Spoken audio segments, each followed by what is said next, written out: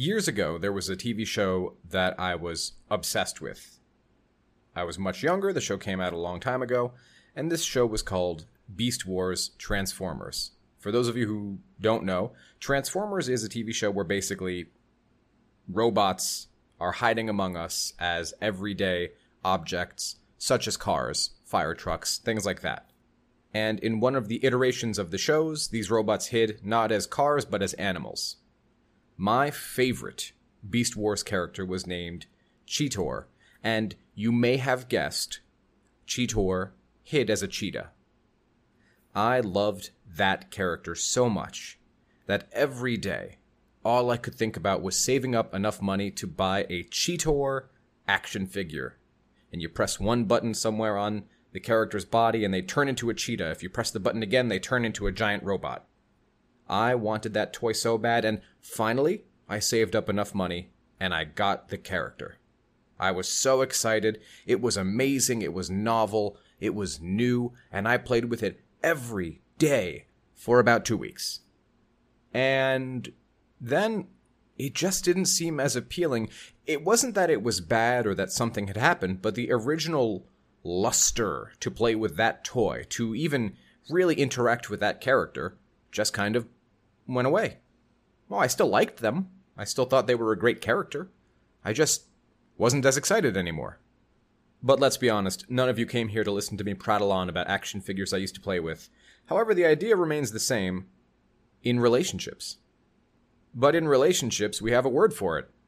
It's called puppy love. Puppy love, at least in my definition of the word, is the first month to maybe 6 months, and if you're lucky, up to a year of newness in a relationship. And it's not uncommon to see this also happening in reconciliation situations as well. It's basically when the person that we're dating is just amazing, and everything they do is amazing. They can do no wrong. And this can be usually harmless. Sometimes it can grow into something a bit more unhealthy, and that's called limerence, and we've spoken about limerence before in the form of intrusive thoughts where we can basically not even go an hour without thinking of this person. But puppy love is, for the most part, pretty innocent. A lot of the time, I hear of situations where someone's going through a breakup and they're watching their partner date someone new. And as you all know, that can be incredibly painful, because what do we see our former partner doing with this new person? Where they're gushing about them, they're sharing hundreds of pictures of them on social media, which, of course, we know we shouldn't be checking, but we're only human, right? And I'll get the question time and time again, is this it? Look at this person. Look at how amazing my partner thinks they are, and they must be so much better than me. And it's at that moment where I have to really remind people that, look, it's a new relationship. It's novel. It's brand new. There's puppy love. You got it. They got it. Sometimes relationships don't have it at all. But that does not mean that the relationship is not good or invalid in some way. So the purpose of me saying this is not to give you hope, nor is it to give you doom. It's just to discuss something that we often forget about when relationships are new. And that is that puppy love, excitement, newness, novelty, whatever word you want to apply to it. It's something incredibly normal, and you are normal for feeling it, and even if you don't feel it, that's okay too. That doesn't mean that the relationship is bad or that you aren't compatible with the other person. What puppy love boils down to is basically excitement.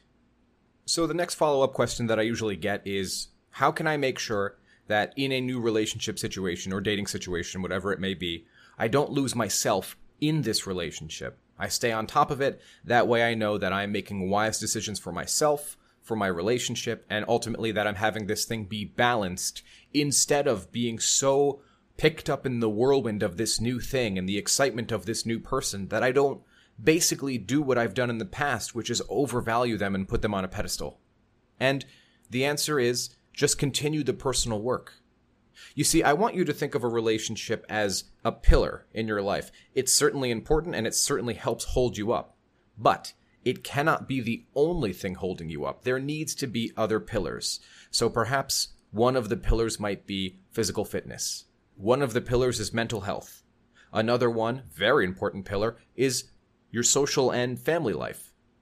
And all of these pillars together hold up who we are and create bits of our personality and bits of our life circumstances and help us self-actualize.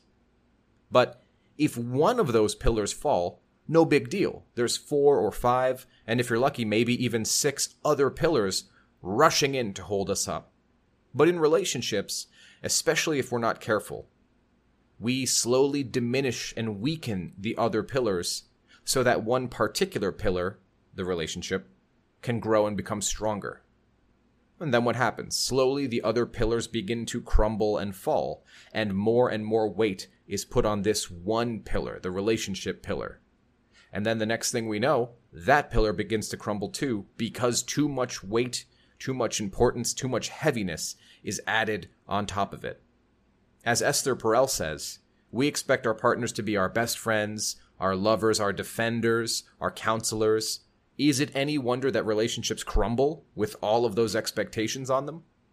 So our job is to continue to focus on ourselves so that we can continue having balance across all of the pillars. It can seem particularly challenging in newer relationships because we're so excited, thanks to puppy love, with this new person. All we want to do is spend all of our time, attention, affection with them. And it's understandable because brand new relationships feel really good. They're really exciting. The person makes you smile and feel things that you haven't felt in a long time. But that doesn't mean that we are supposed to abandon all the other things that help keep us sane, level-headed, and feeling all right.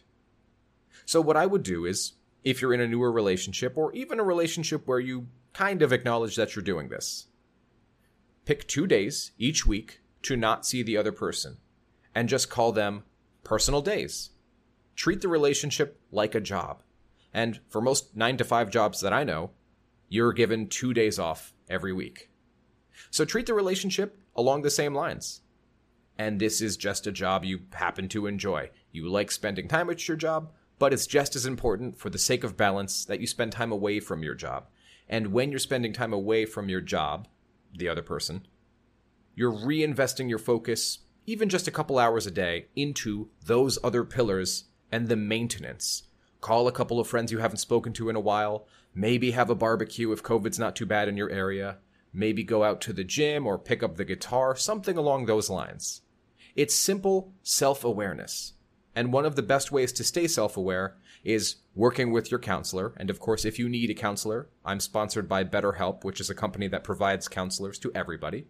So just go to betterhelp.com/Rory to get a discount. And the other thing that works, at least for me, really well, is journaling. And yeah, sometimes I don't want to journal.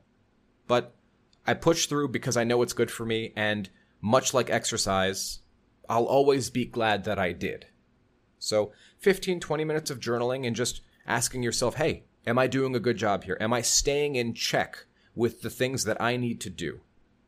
Folks, I don't know about you, but I've been through really bad breakups in the past, and those really bad breakups were actually really amazing opportunities for me to figure out who I needed to become to make me happy and to have balance. If we're able to self-actualize and maintain that balance, you'll be surprised how effortless romantic relationships will really be. Not only that, but we'll enjoy the balance so much that we'll intrinsically want to continue this feeling. It will be effortless to go to the gym and talk to a counselor and hang out with friends and all the stuff I always mention, because it brings good feelings and we want more good feelings. It no longer feels like work. So as always, it's important to have that balance as a means of having happier, healthy relationships with others, including romantic relationships, but more importantly, having healthy relationships with ourselves. I'm glad that this topic's been brought up, and of course, you guys are going to have another video tomorrow. And I just wanted to thank you all for being members and subscribers and followers, etc. of the Love Chat. As always, if you need coaching, I'm always available, and I'm giving a discount right now. So head to thelovechat.net/coaching and type in the code TLC2021 for 15% off all voice coaching. It's always great to have you guys here, and I'll talk to you all next time.